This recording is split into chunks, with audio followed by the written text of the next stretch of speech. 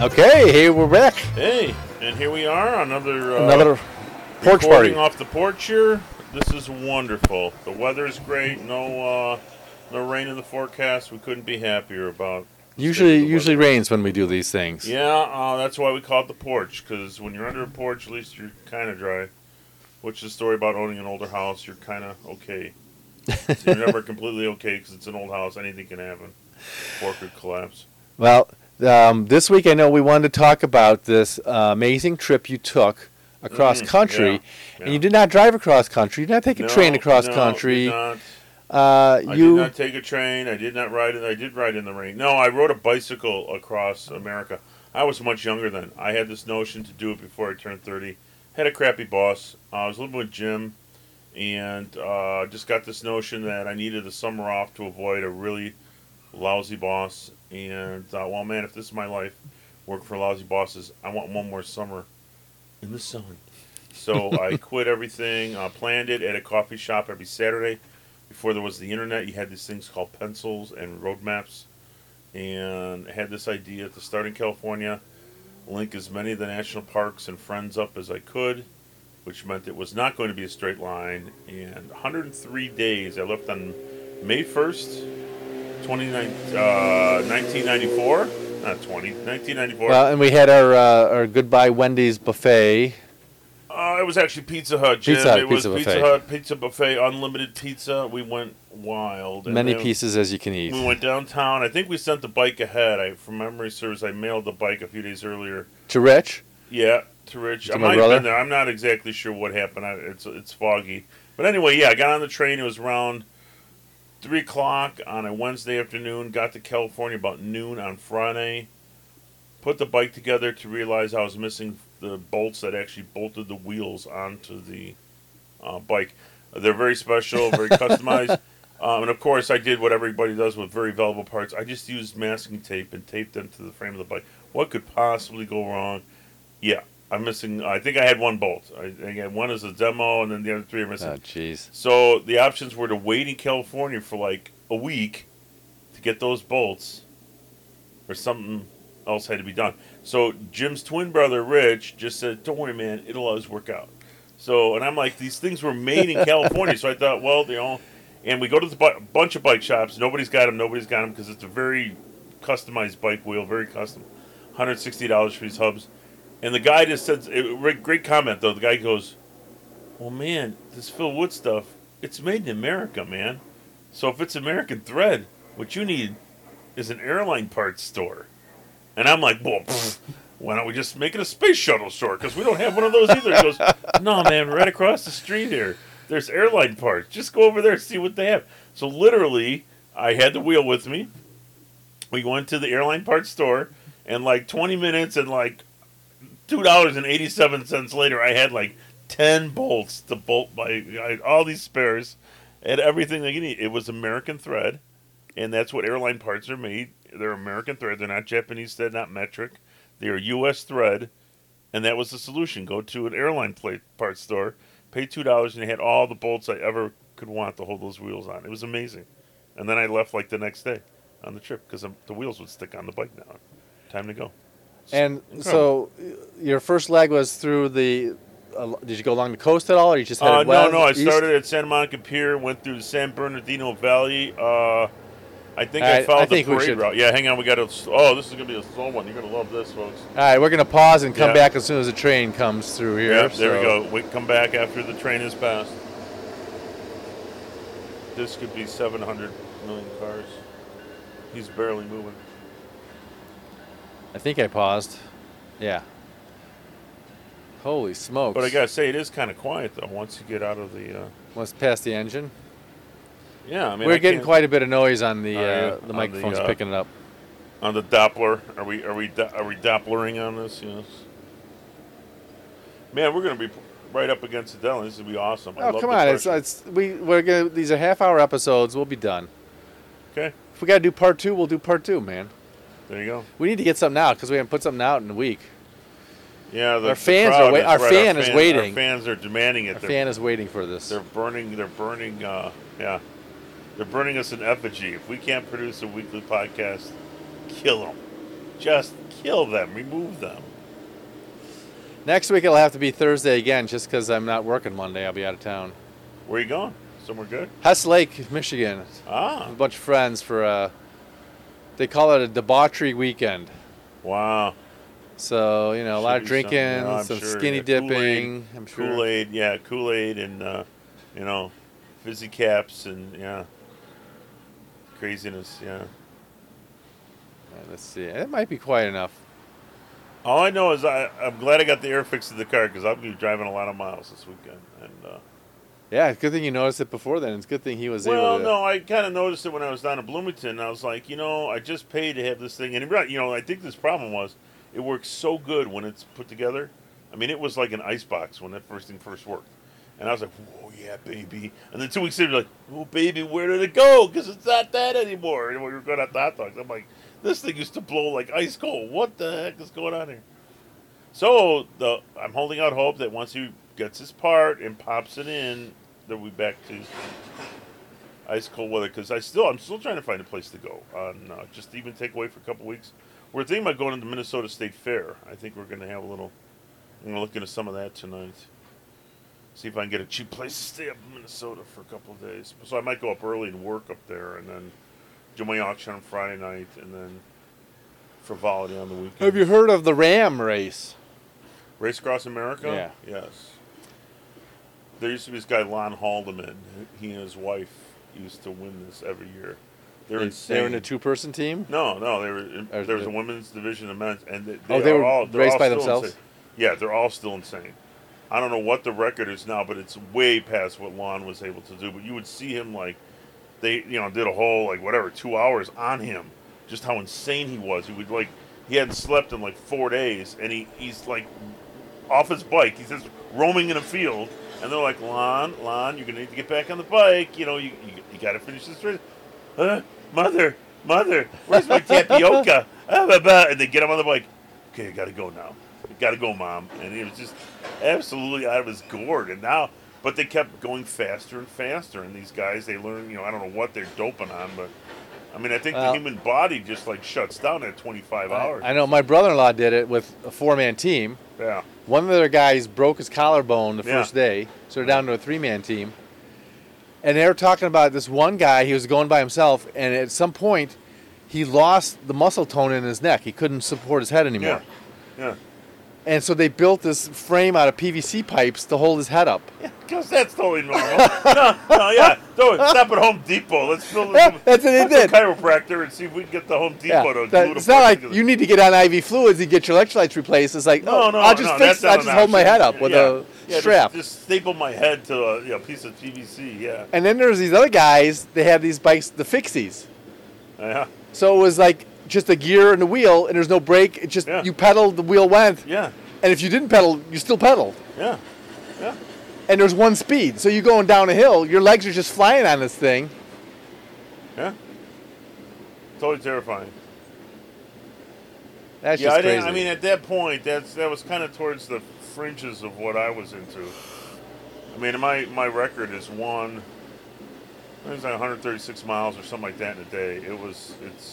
What I did, Bloomington was 132. I did that in a day. When I wasn't even riding across America yet, my roommates dared me to drive the bicycle back from Bloomington in a day. Yeah. I just picked up on I think it was a Sunday morning, just said, okay, I'm out, go, at 5 in the morning. And I got to Yorkville, 47 in Ogden, and I was totally out of my mind, out of it, totally. So by I-55 and 47, I'd been riding in the ditch for many miles. And a guy saw this, and okay, so that should be the end of our thing. So anyways, these guys, said, hey man, I think you're hallucinating. And I looked back and you can see I was just riding in the ditch. I wasn't down the road. Oh yeah, there's a rest stop, whatever. There's a diner here. You need a piece of pie. You need to get your sugars. Yeah. So I ate a whole pie. I ate 8 slices. All right, let's come back to this. All right, for you listening and watching, it's been absolutely no time at all. For us, we've just watched a freight train. It is like a snap of the fingers, like a Thanos snap, and all right, half the world is dead. All right. So Santa Monica Pier, and then went out. I think it was third day. I had 7 flats the first day. Really, I was out of my mind. And then by the third Wait. day, yes, 7 flats? yeah, 7. Because apparently, unbeknownst to me, the conditions in California produce some sort of a needle like plant. I don't know what it was, cactus or what, but there are these thin needle-like projections on the road from plants. We don't have them here in the Midwest, so they went right through the tube tire. So the first, that guy is so cool. Anyway, so the first time I ran into a cyclist, he He says, just needs a spaceship. yeah. So he He's ready to goes, go. the first time I ran into a cyclist, he goes, well, you got these, these tire guards, don't you? No. What are those? We don't have those in the. Oh yeah, you're gonna need those here because they go right through the tube. I'm like, oh, thank you. Stopped at a bike shop. They're like plastic liners that go around the rim inside the tube. Totally fixed the flat problem within a day, but I didn't know.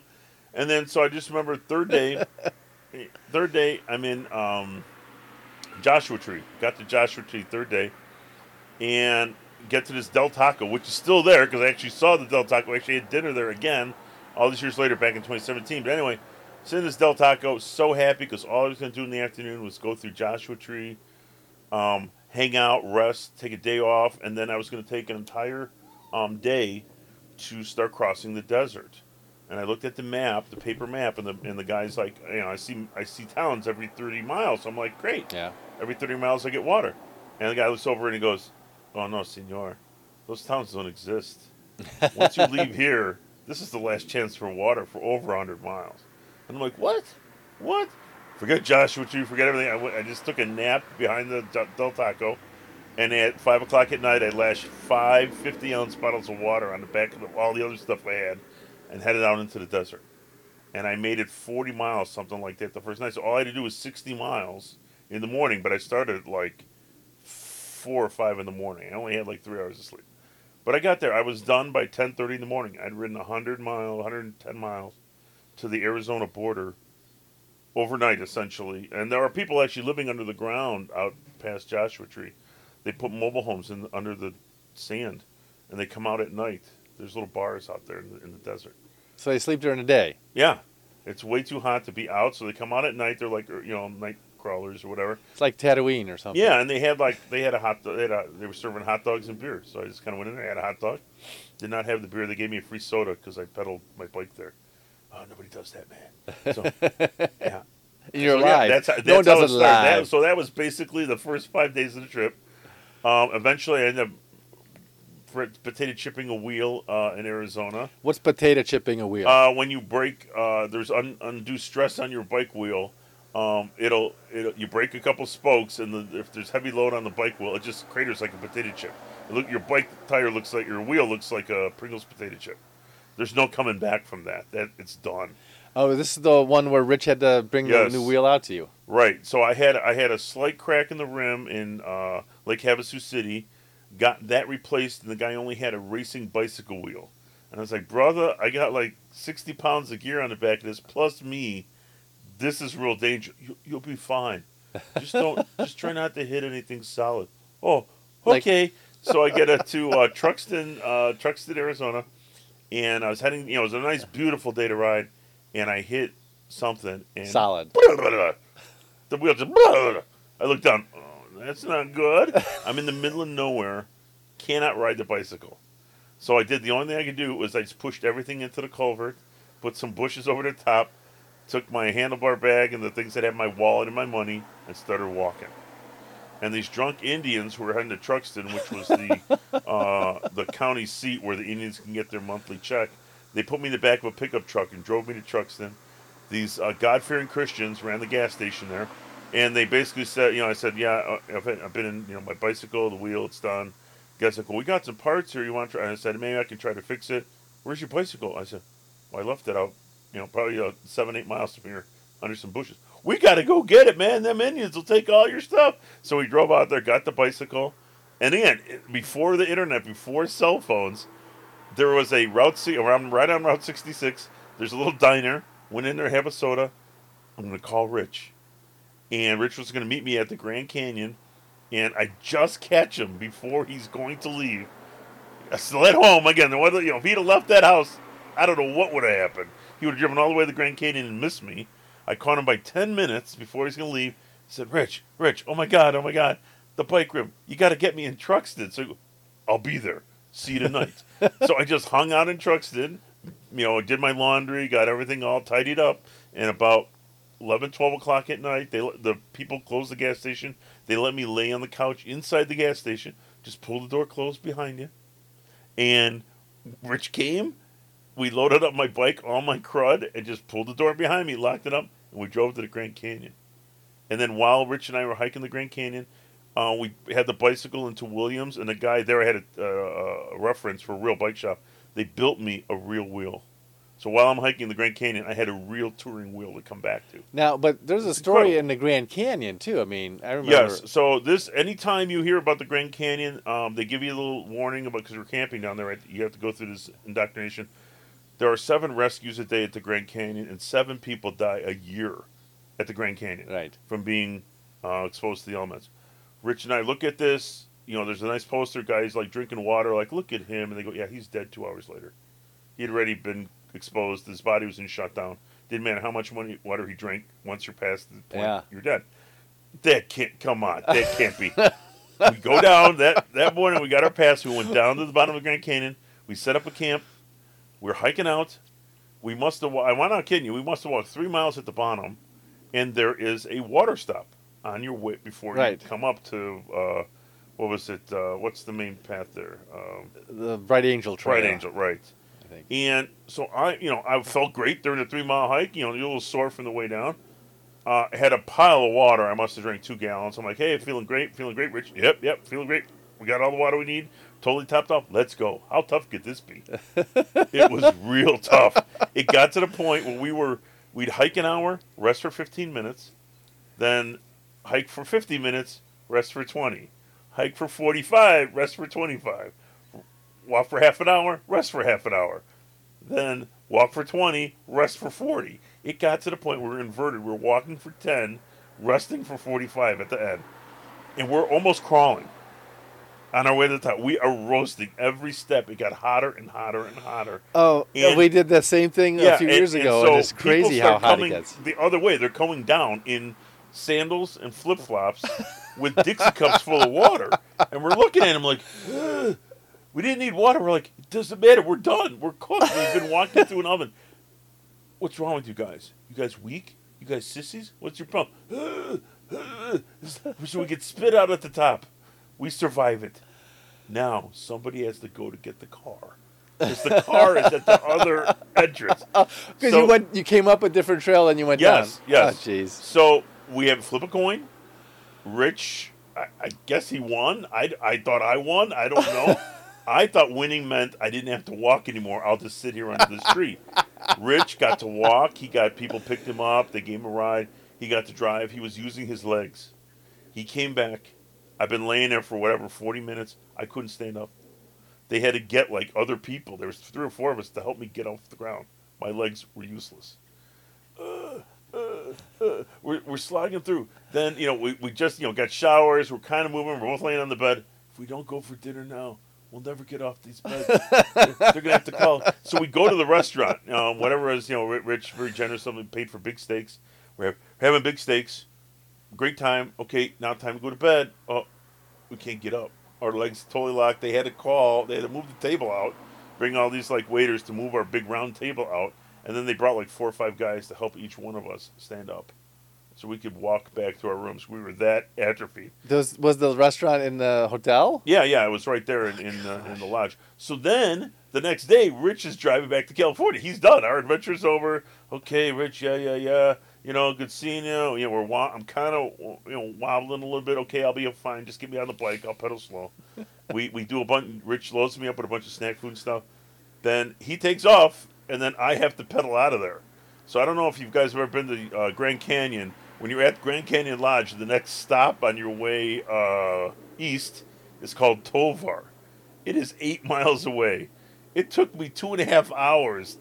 I could have walked, in a regular day, I could have walked to Tovar, pushing my bicycle faster than me riding it. I got to Tovar. I'm like, I'm done. There's no way. I can't do any elevation game. I have no strength in my legs. So thankfully, because you're a bicycle rider, there's free camping. There's a hiker-biker site. So I just pushed the bike. I'm done.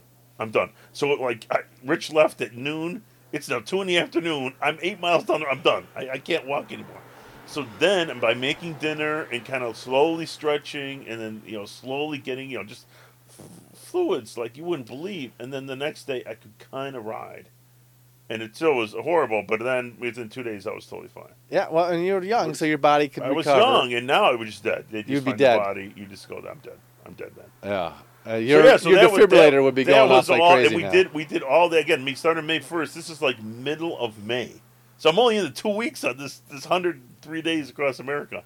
There was adventures in Yellowstone. There was hanging out with some Indians. And then I drove, so I got to Montana, saw my mom's friend, went across the plains in South Dakota, ended up riding the Mississippi down in New Orleans. My friend Dan met me in Memphis, and he rode with me for a week down in New Orleans. He left, and then I came up through Mississippi, Louisiana, Mississippi, Alabama, Georgia, North Carolina. Yeah, I don't think I got South Carolina. North Carolina, Tennessee, went through the Smokies, got on the Blue Ridge Parkway, kind of just zipped all the way to Delaware, Cape Henlopen, Delaware. So 6,000 miles, 10,000 kilometers, 103 nights. It is a modern U.S. record for Bohemians from Stickney. I am undefeated. And yes. I remember going to pick you up. Yes, and then Jim came in my Pontiac Le Mans with the car rack on the top. He had to drive this tiny car. Well, and I had to stop and sleep on the toll road, the turnpike, because there was no place to. Nowhere to stop, and people were pulling over all over the place. Back then, you could sleep on the turnpike; they didn't care. You can still sleep on the turnpike. Can you? I do it all the time.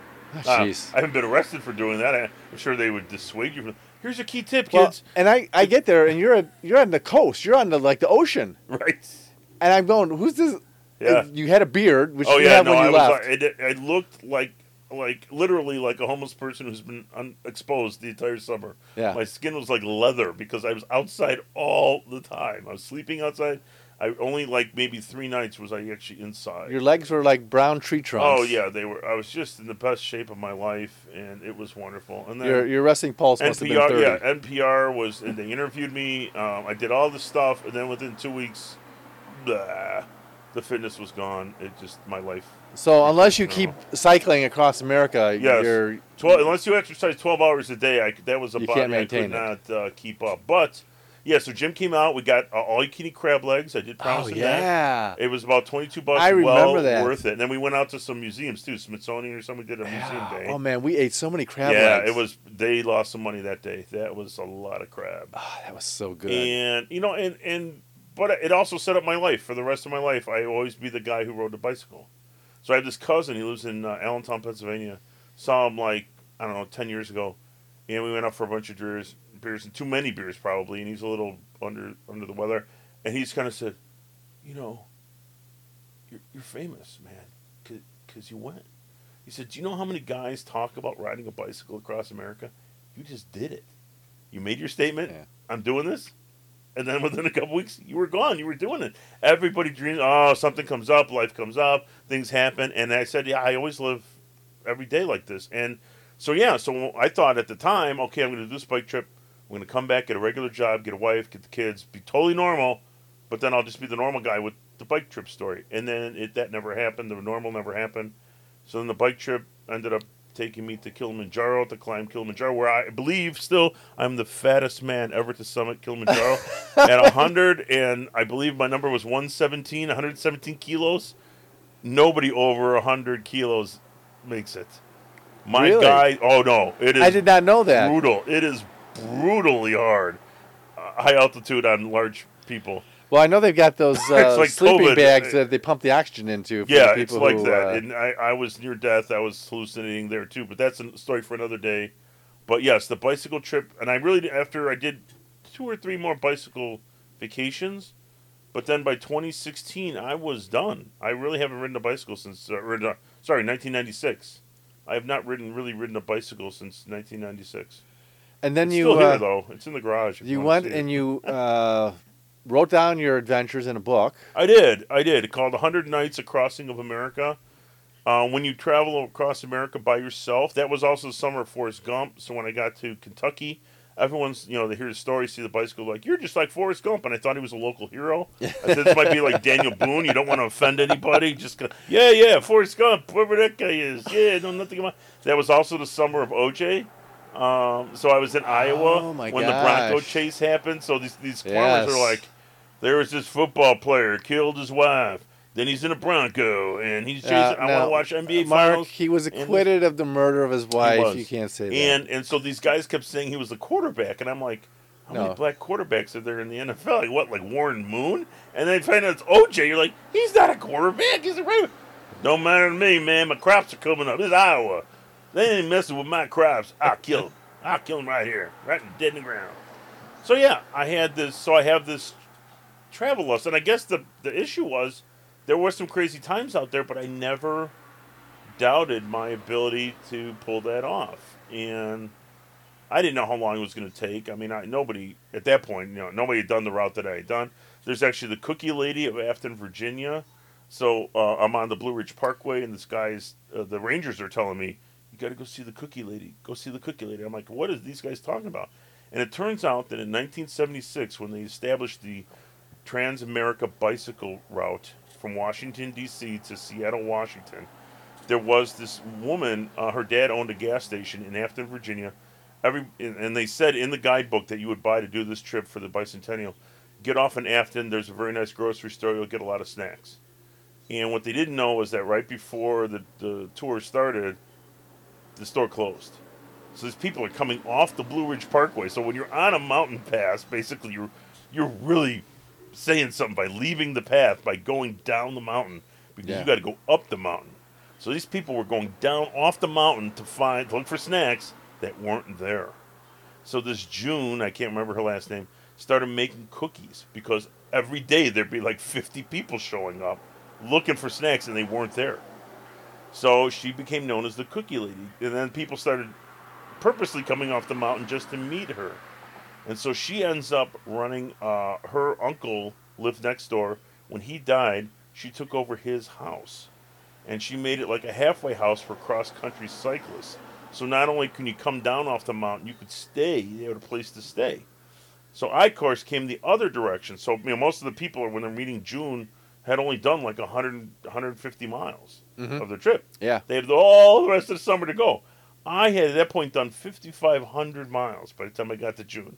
So I'm crying, she's crying. But this house was all full of postcards and journals and books of people who had done this trip to give people encouragement, like, you can make it. You're here, you're on the path, you can make it. You can go the next 5,000 miles or whatever the distance was, to give them encouragement. Well, I'd already done it. So I was like, yeah, I got 500 miles left. I got, no problem at all. But I got to stay the night and read the journals. And then it turns out she passed, and then I think it was the Boy Scouts actually took all that books and binders or whatever, and they make a presentation, and they drive it around, I guess, Virginia, showing the kindness of this woman. And this Cookie Lady of Afton, Virginia, they do different things where they set up all the stuff so you can read my journal's in there now. I sent it to her while she was still around, about how to travel across America on a bicycle. It was pretty cool. Wow. And then I met these guys on Blue Ridge Parkway. They were from Cape Henlopen in Delaware, which is where I was going to end my tour. So I'm like, Cape Henlopen, yeah.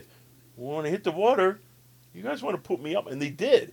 So I had their phone number. So I stopped after I hit the water, I stopped at a payphone call. I'm like, yeah, I'm like 20 miles away. Come on over, we're having a cookout. So I rode my bicycle to these guys and got to sleep on their couch.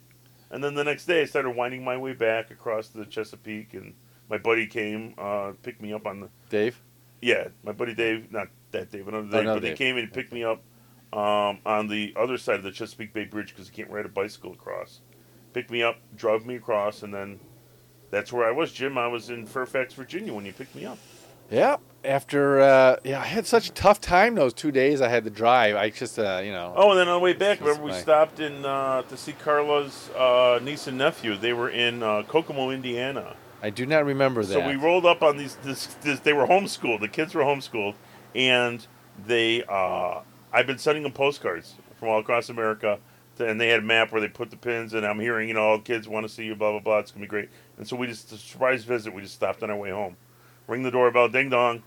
Who's the stranger at the door? Hey kids, it's me. It's Mark, the bicycle guy. oh my God. So kids are like, they show me the map. They have this little schoolroom in the basement. I do remember cool. that. Yeah, it that was pretty cool. And then we came home. Yeah. Yeah. 2 days, I think it was it? We had to stop somewhere. We didn't drive straight through. No, we had to have stopped. Somewhere. Because I know we hit this antique mall in Richmond. Did we stay at a hotel or we just sleep in your car? No, we would have stayed. No, I don't know. I just remember sleeping in your car. We were both pretty cheap. Oh, God, we were terribly cheap. I probably would have sprung for a room somewhere. But I'm trying to think of where that would have been. Maybe we left really dirt early. Because it's only 11 hours. Maybe if we split the drive. It's only 6 hours apiece. We might have driven straight through. I have to check your journals and see.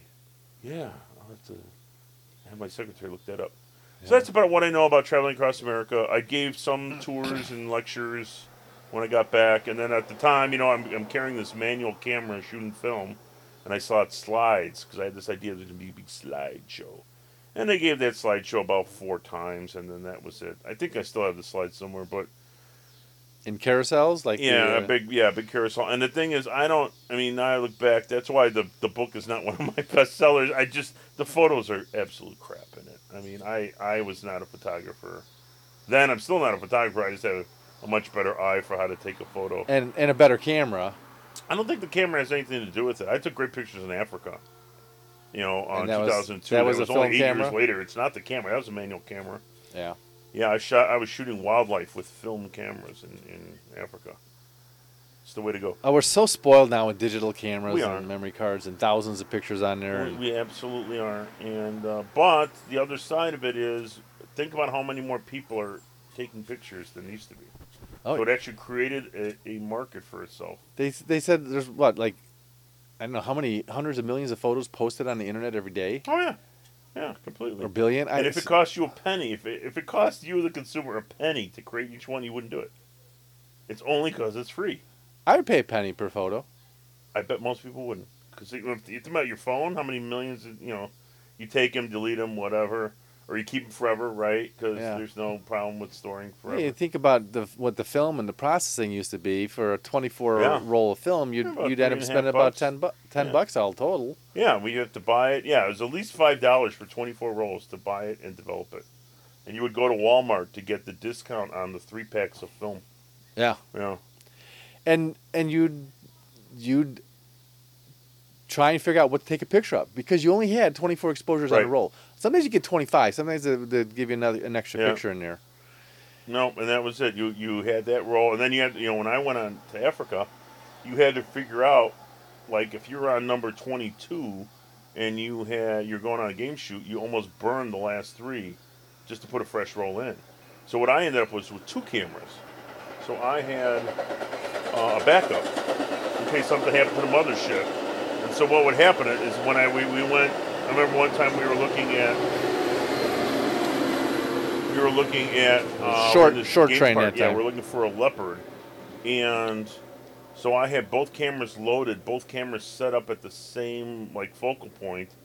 I think one was a tripod and one I just set on the roof of the car, figuring if something happens with this one, I can blast it with the second one. And I was shooting with 2 cameras, basically one in each hand. I was like boom, boom, boom, boom, boom, because you couldn't. Because then they not only had to shoot it, then you had to advance the film. Yeah. So now you just go boom, boom, boom. As long as your fingers doesn't atrophy, you can shoot 100 photos in a shot without cranking anything. I remember my grandfather had one of those motorized things, and he could just take the pictures. That was pretty fancy. Yeah, and the thing that those cameras cost a mint. Oh yeah. Photography was never cheap.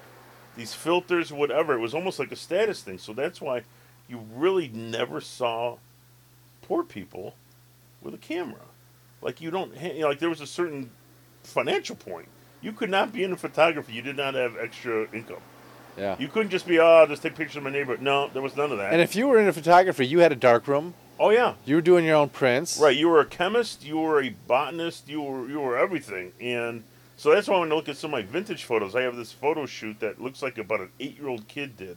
8 to 10-year-old kid did this photo shoot of his town in Ohio. It's amazing to think, who developed these photos? Who paid for this camera? Was it mom and dad? They said, oh, look, Sonny, go out and enjoy yourself. Because he goes out and shoots crazy. He shoots 20 rolls of film. Who's paying for that, to get developed? And those early brownies, you actually sent the whole camera in. So when you sent it in, you didn't have a camera. until they sent it back fully loaded with film. So it wasn't like, oh, no, I'll load this up myself. No, you won't. That's not how that works. The times they are changing, people. But if you have a chance to ride across America, I strongly suggest that it really solves a lot of your problems. You'll have a lot more problems than you ever thought you could possibly manage. And west to east is the way to go with the wind at your back? Watch your weather, people. Most weather fronts come from the west, moving towards the east. Wow. That's called a tailwind on the bicycle. So everybody I met was going the other direction, complaining about headwinds. I'm like, you guys ever watch a weather report? How about when does it get warmer, right? So I met these Germans in Yellowstone. They had started in March in Boston. It snowed 2 feet the first day they're on their bicycle trip. 2 feet of snow. And I'm like, you guys ever watch weather? I mean, it's Boston. It's March. What were you thinking? So this whole thing, and they end up with a rental car. They got in Milwaukee, and then they just basically drove this rental car to Yellowstone, and then they were hanging out for a couple weeks, and then they were going to start their bicycle trip from Seattle and try to go the other way. But I was like, what? Guys, just look at the weather, man. Tailwinds. It's really important out there. Yeah, especially when you're going into mountains, I'm thinking that would have been very helpful. No, the flats. The mountains are not, you don't have any wind in the mountains. So the flats? It's the flats. And then, there's nothing like you to say, stop you. Like out of the national parks, there's nothing between Montana and like Minnesota. It's flat. And knowing where your water is. Yes. Knowing where your water supply is. And that's crazy. But the nice thing is, kids, here's your secret. Why do you do this? I was eating over 10,000 calories a day. Like literally, I'd go to Wendy's salad bar and I could eat for 3 hours. Jeez. And you'd still lose weight. So that's the advantage of you could go to McDonald's and go, I'll take it all. Give me one of everything. It'll be beautiful. Okay. Good eat it all. Well, we're going to go ahead and let Dan play us on out. It has been my pleasure to rattle your ears with another exciting recitation of my life